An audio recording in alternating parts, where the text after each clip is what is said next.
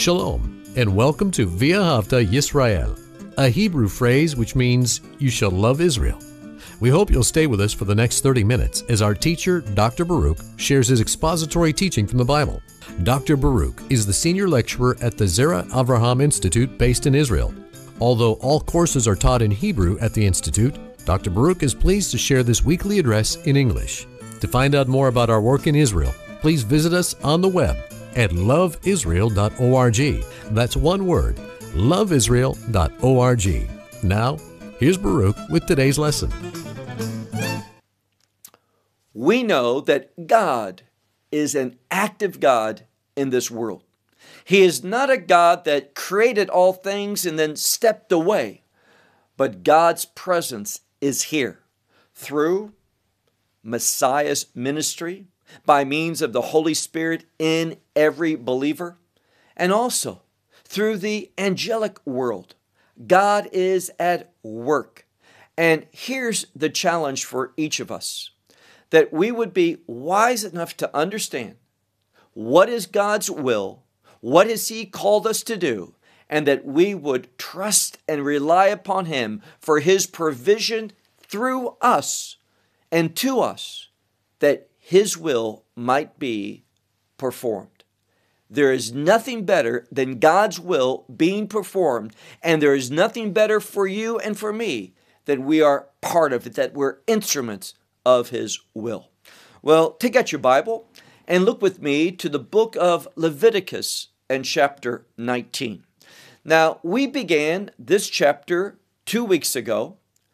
We also were in it a week ago, and now, God willing, we'll conclude chapter 19 this evening.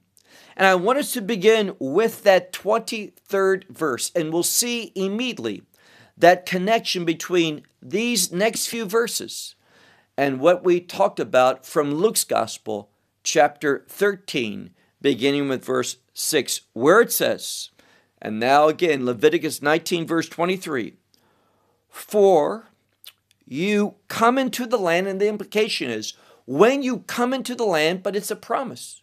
For you will come into the land. God is showing His faithfulness in proclaiming to the people still in the wilderness that they will arrive. They are going to make it. Everyone? No, but that remnant will do so. A remnant of people that obey God, that demonstrate faith, that's sensitive to His commands and want to honor Him. These are the ones that arrive where God wants them to be. So He says, "For you will come into the land, and you will plant every tree of food." So you'll come there and you are going to plant trees that give food. But He says, "But they will be unto you uncircumcised its fruit." So what is He saying here? Initially, and we'll see exactly and more specifically what He means, but initially, that fruit is going to be viewed by us, or ought to be viewed by us, as uncircumcised. What does that mean? Forbidden. That which is not permissible. So the fruit initially is uncircumcised, and it's uncircumcised to us for 3 years. It will be to you uncircumcised. And again, the implication is those 3 years. And therefore, look at the end of verse 23. He says, "Therefore, one will not eat." And the implication is one will not eat of that fruit.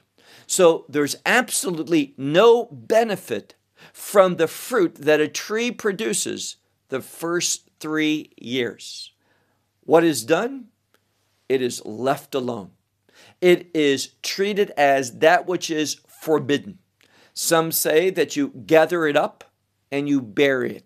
Others say you simply can't discard it, but it should be treated as forbidden or uncircumcised to the people of God.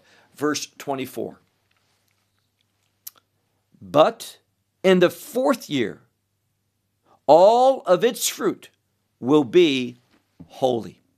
Now, holy has to do with the purpose of God.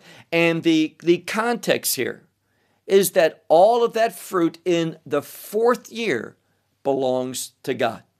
And therefore, one takes that fruit and he utilizes it in a holy purpose, meaning he can offer it up as an offering, as a gift, or some authorities say they may give it to the poor.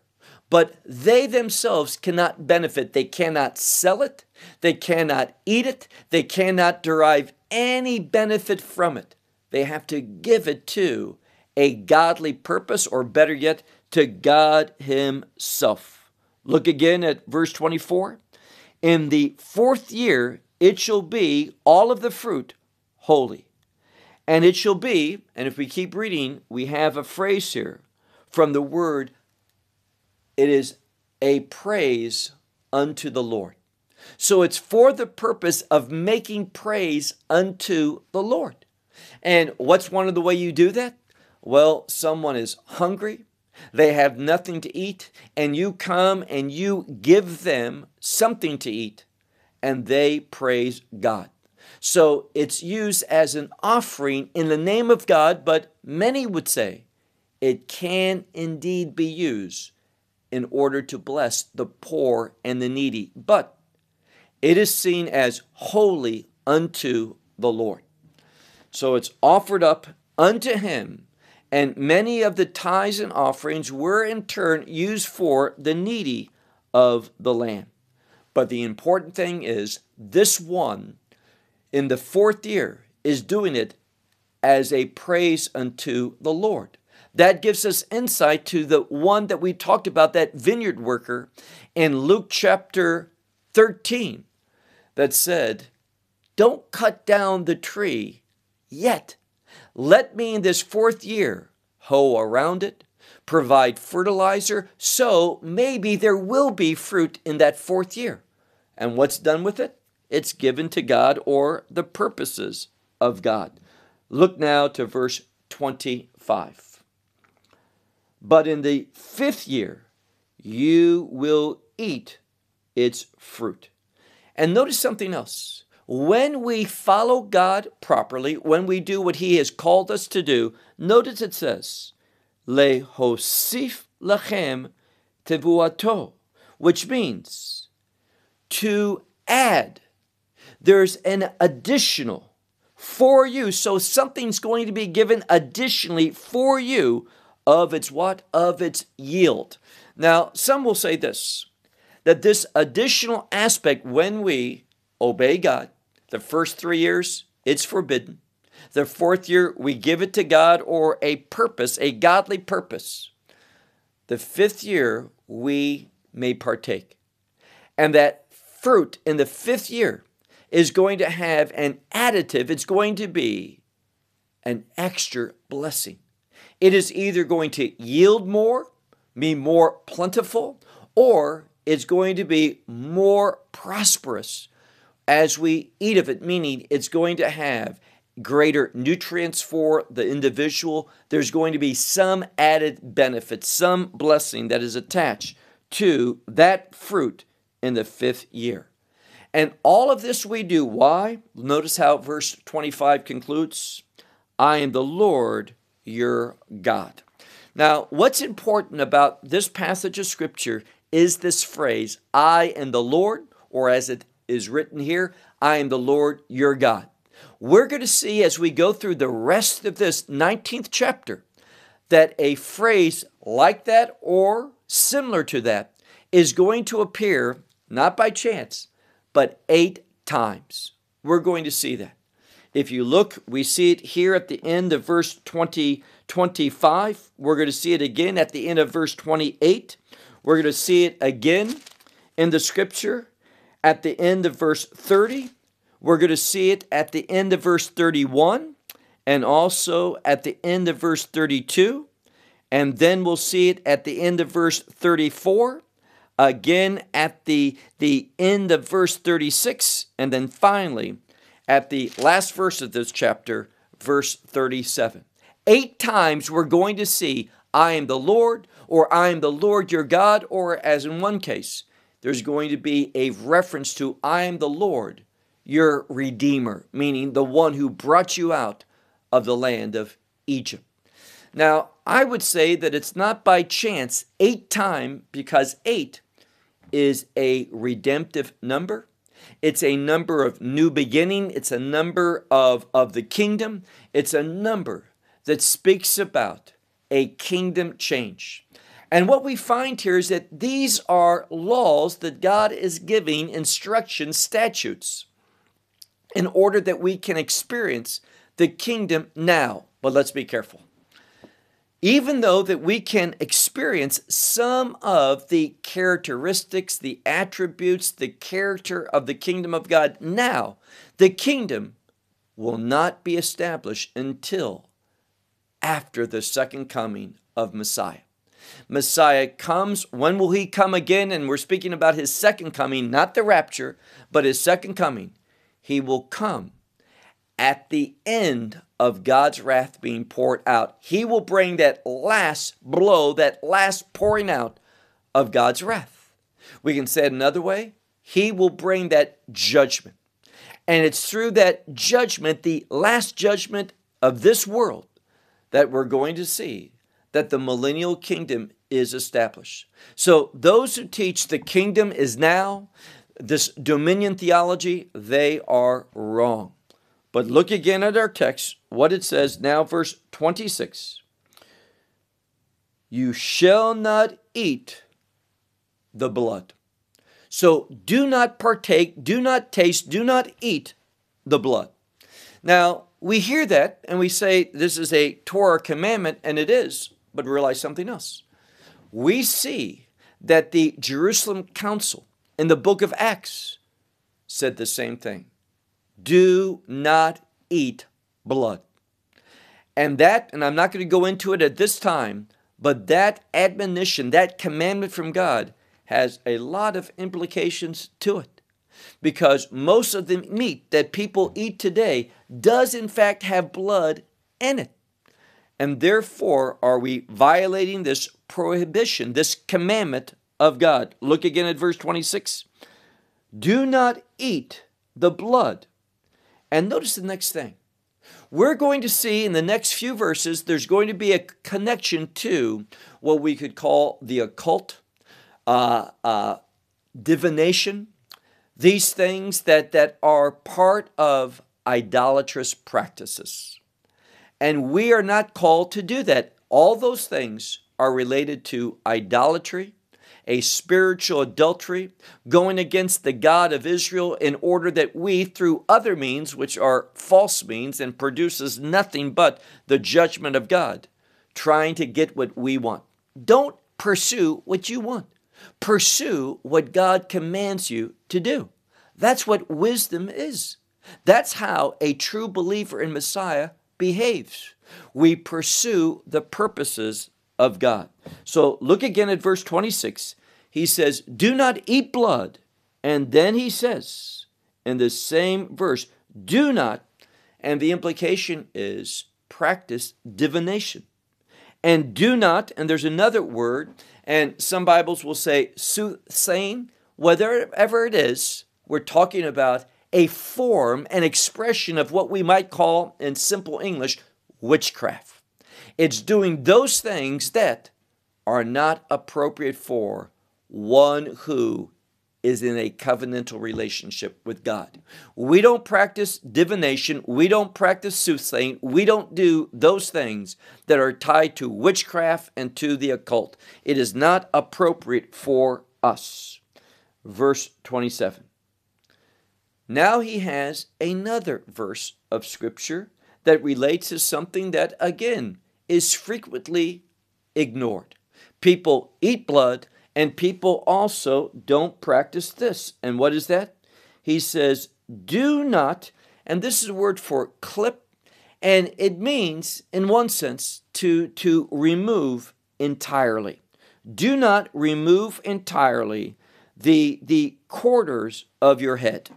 Now, what's it talking about here? Well, according to tradition, there are some corners that you should not shave, not remove the hair. And one of them is here, the other one is here, and tradition says there's 3 upon the chin. So don't destroy the hair. That's the implication that is in these locations. And notice, we're going to see that the previous verse dealt with idolatrous practices, and we're going to see that the next verse does as well. And we're going to learn an important truth in a moment, but notice what he says. Do not utterly remove or destroy the corners of your head, and do not destroy the corner of your beard. Now, they would say, rabbinical tradition, is that the 2 corners of the head are here and here. And then there's the corners of the beard, 3 places, this side, and in the middle. All of that should be covered by hair to some degree. The length, there is no measurement. So as long as it's not shaved, the Old Testament law is saying that as long as it's not shaved, it is being fulfilled. Now, we look at that and we say, well, I don't understand that. You don't have to understand it. The Word of God is commanding it, and why would you just simply ignore it? Why would you just say, it says this, but that's in the Old Testament, so I'm not going to do it? I think that approach is very dangerous. We should take all of Scripture. Did you hear that? We should take all of Scripture and apply it to our life. Yes, being led by the Holy Spirit. Yes, under our new covenant faith, through grace, all of that. But the grace of God usually produces an observation or an observing of the commandment to a stricter way. Why do I say that? Well, you have heard don't kill or don't murder is literally what it says. But Messiah says, if you hate your neighbor, you have committed murder in your heart. So we see under Messiah's teaching, there's the stricter application and understanding of that commandment. So he says that, don't destroy the corner of your beard, and then he goes back to idolatrous practices. He says, do not, and this is a word for scratching or putting an imprint, usually through a knife, do not cut, and then it says, lanephesh. And that means for a soul, and the implication is for a dead person. And do not do so upon your flesh, meaning don't scratch, don't cut for a dead person, and do not let it be done for into your flesh. And don't have a imprint, and this is a word for like a stamping or a marking of something, and then we have the word ka'aka. Ka'aka, well, we have the word today in modern Hebrew that's derived from that, ka'akua, which is a tattoo. Now, let me say something. I know many very strong and faithful believers that have a tattoo. But let's just be biblically true. Having a tattoo is not God's will. Having a tattoo is in disobedience. Now, I know there's a woman Bible teacher right there. That's a problem because she teaches over men. Her name is Joyce Meyer. And let's just be honest. She teaches that that's okay. And let me tell you what she does. Now, we know that the scripture talks about God's love for his people. Messiah demonstrated that love, and there's the marks upon his palms. But that's not the same word. She takes a word that has nothing to do with the tattoo and says something blasphemous that Messiah tattooed our name upon his palms. He did not. That is very, very improper biblical interpretation. It is derived from wanting to make a point and twisting scripture to, in some way, try to condone that point. We ought not do that. So I'm not apologetic because what I'm called to do is simply to share simple biblical truth. And when we look at this, we're seeing here that we should not make an imprintment that is some type of writing. By the way, the word for writing is the word ktiva, And we look here, and this is the word ketovet.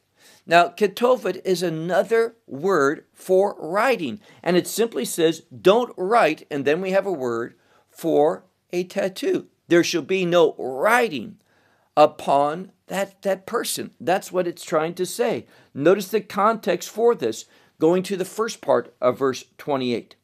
And it says, it shall not be given among you, meaning done among you. And then he says here, why?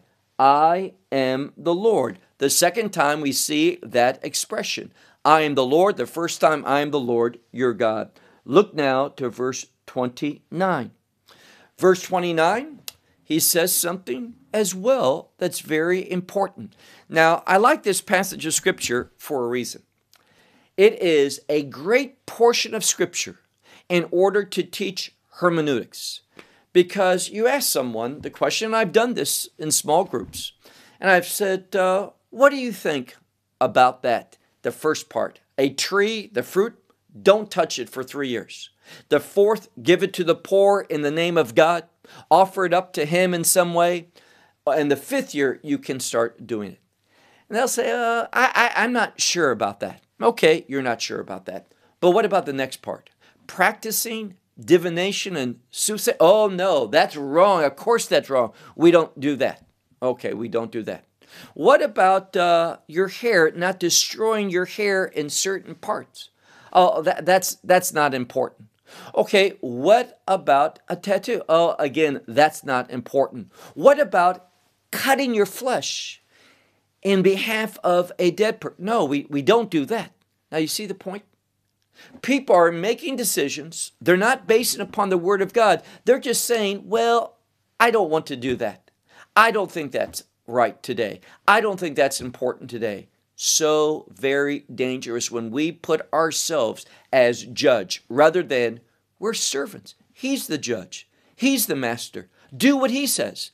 Let me tell you, you will never regret when you say, God, I read your word and I wanted to apply it to my life, being led by the Spirit, and do the simple meaning of it. You won't regret that.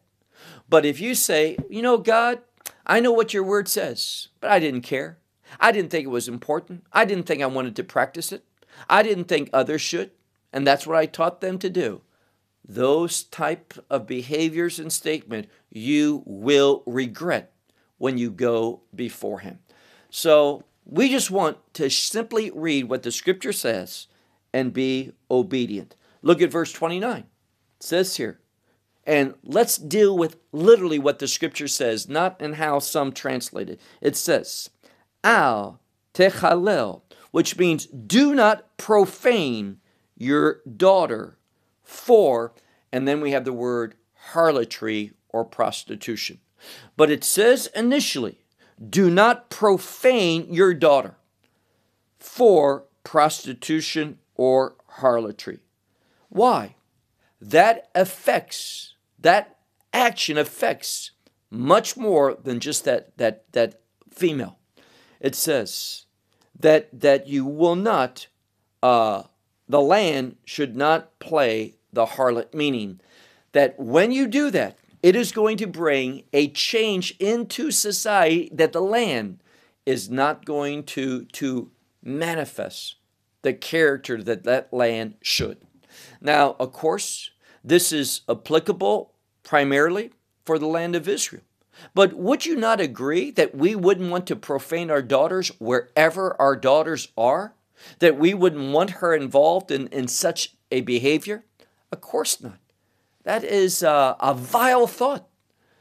Here's the truth. So what is the basis? I mentioned that this has hermeneutical implications to it. What is the basis saying yes to this, no to that, no to that, no to that, yes to that? See, it puts us in a position where we are making the decisions. That's dangerous. We need to hear the Word of God and implement it. Again, being led by the Spirit, but nevertheless, implementing the message of the text. So it says here, do not profane your daughters for harlotry, that the earth should not become a harlot, meaning that it's not being used for the right purposes. And the earth would become full of what? Well, wickedness. It's the word zima, a word for gross violations of morality and the standards of God. When such practices are not followed, we are going to see a growing degree of perversion in the world. And don't you see that? Let me give an example of that. If you are from America, you can understand this better. But several years ago, probably about 6-7 years ago, the United States Supreme Court sanctioned marriage between the same sex. So a man can marry a man and a woman can marry a woman. And I would say this and I'm trying to be a sincere and objective observer. But I would suggest this to you, and you can accept it or reject it. Since that time of same-sex marriage being embraced as law in the United States, the morality and the perversion in this country, America, I happen to be in Israel, but in America has grown and multiplied at a very, very rapid rate. Would you agree with that or not? And I would say the same thing true for other countries. As they, for example, in Europe, as more and more Europe is embracing perversion, we see that perversion produces more perversion and in a rapid manner. This is what's happening throughout the world. More and more, and the scripture says that. So we shouldn't be surprised by it, that when we practice that which is against the law of God, it is going to have greatly adverse implications to it. It is going to bring about the perversion of the world, and that's what it says. Verse 30. Now, it's interesting because we're going to, in verse 30, deal with a commandment related to Shabbat. Not just the 7-day Shabbat, but we're going to see it's in the plural, meaning that there's other types of Shabbat as well. The high days, also the Shemitah year and the year of Jubilee. And again, people will say, well, there's nothing to these days that we don't have to acknowledge them today. That's in the past, and they misapply Romans 14 to it, thinking that's talking about Shabbat and holidays, and that passage is not. And what does he say here? Well, look at verse 30. And my Sabbaths, it's in the plural, et Shabbototai, tishmeru, my Sabbaths you shall keep.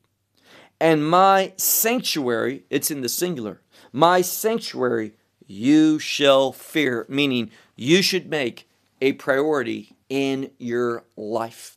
Now, we see something that is consistent.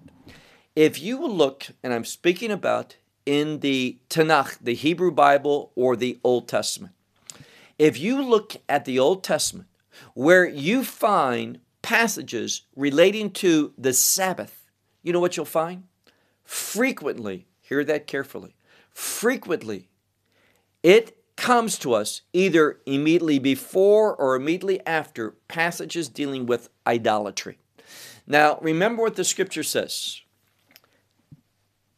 Man was not made for Shabbat, meaning God did not make us so that we keep the Shabbat, but God made the Shabbat for man, meaning the Shabbat has a benefit to humanity. And do not be, and excuse my words, but do not be foolish and thinking, well, Shabbat is only for the Jewish people.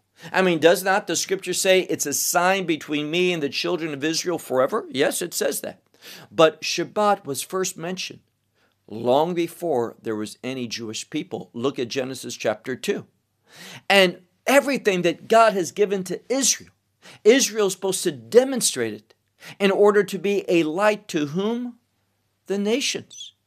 Meaning God doesn't give something to Israel for Israel alone. It's mine, mine, mine, and not yours. He gives it to Israel that we can demonstrate it, teach it, be an example of it in order that the nations would want the same outcome of applying that law, that truth, that instruction to one's life. This is what the scripture is saying. Look at verse 30. And my Sabbaths you shall keep, and my sanctuary you shall fear. Why? Here's the third time. I am the Lord. Verse 31.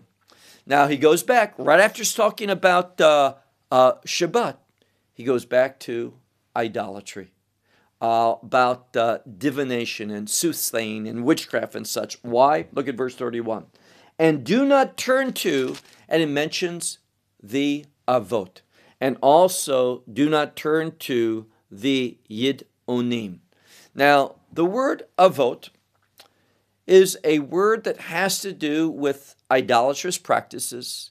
And this other word comes from, and let me say it again, the word Yidonim has to do with knowing. And some would say it's a reference to familiar spirits because the word knowing and the word familiar are related. And he's saying, don't turn to this. This is not what a child of God does. Do not seek, and don't seek them, because if you do, it's going to bring defilement upon them. Meaning those that seek them will be defiled by them.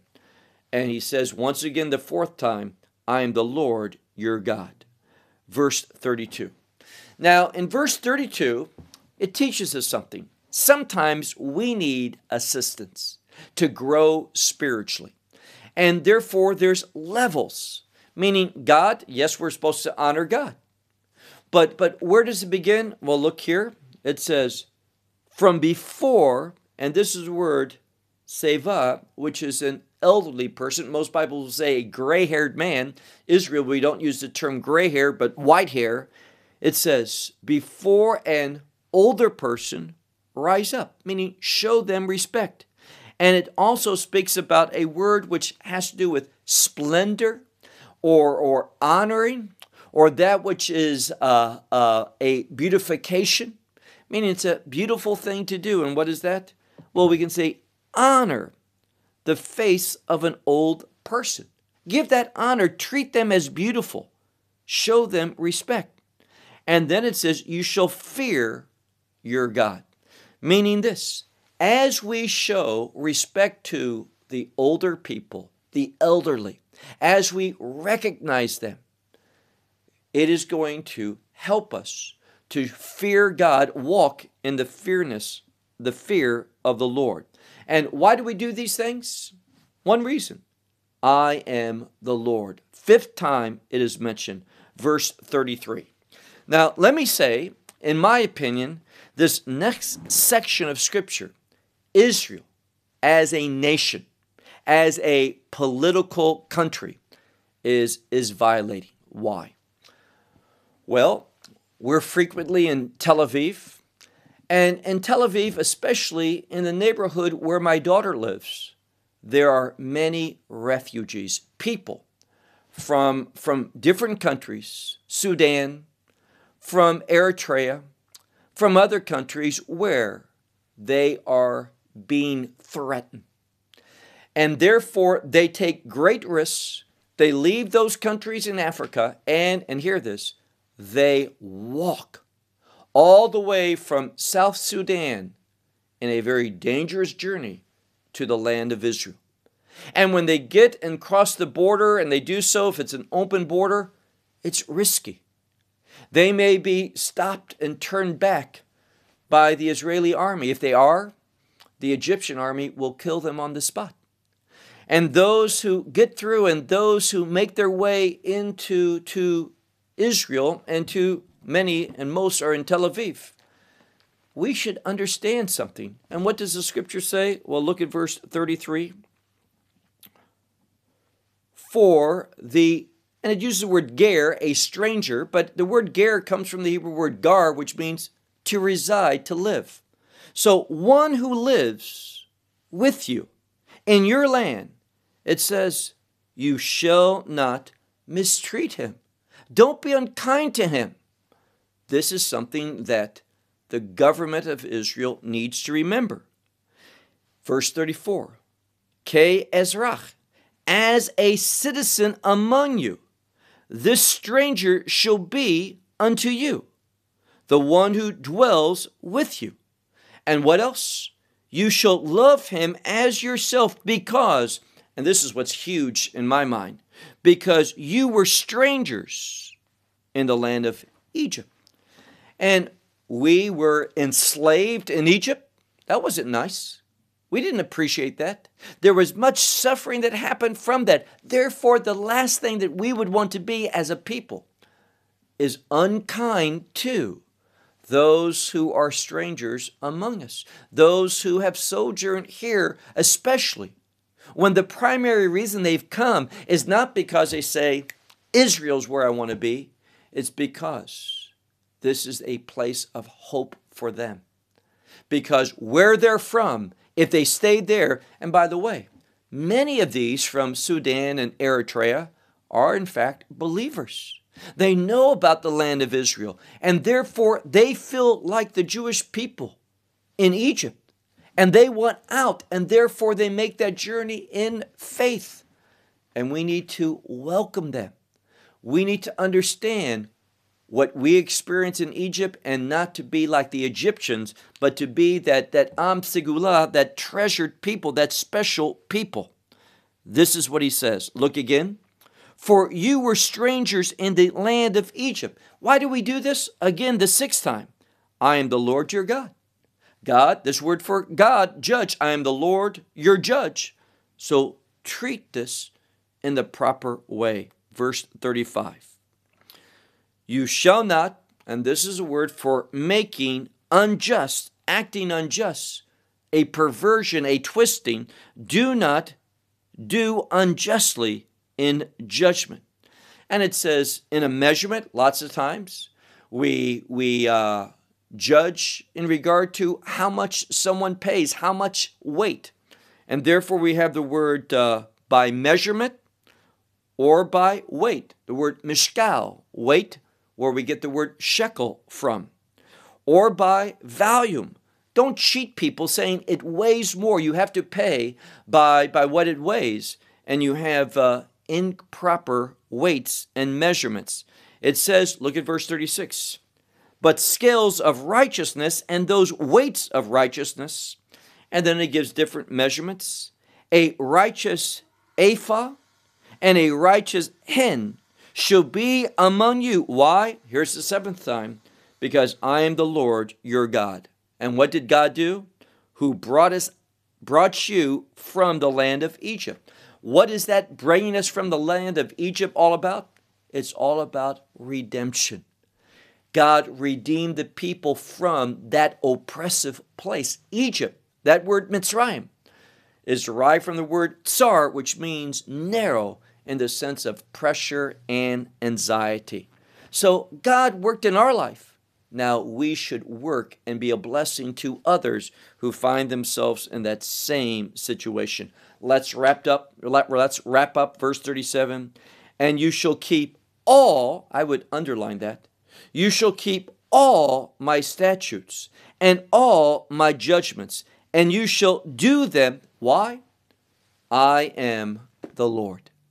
Now, I believe that this is very easy to understand. And it's only, and hear this, it is only by means of the Holy Spirit that we can take these words and apply them to our life in a way that we have one objective, and that is to bless others and honor God. Those two things go together, blessing others and honoring God.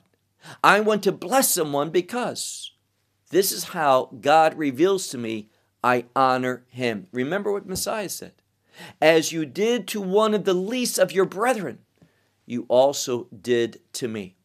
In my opinion, this section of the Torah, these last verses from the book of Leviticus chapter 19, have so much application for us. If you're led by the Spirit, you will agree. Not because I'm right, but because I want to honor his word. I want to respect his word. I want to see myself and others apply his word to one's life. That is what a true believer desires. This is what a new creation Messiah is about. Wanting to take the instructions of God, agree with them, and implement them for His glory. Well, I'll close with that. Until next week, Shalom from Israel. Well, we hope you will benefit from today's message and share it with others. Please plan to join us each week at this time and on this channel for our broadcast of loveisrael.org. Again, to find out more about us, please visit our website, loveisrael.org. There you will find articles and numerous other lectures by Baruch. These teachings are in video form. You may download them or watch them in streaming video. Until next week, may the Lord bless you in our Messiah Yeshua, that is Jesus, as you walk with Him. Shalom from Israel.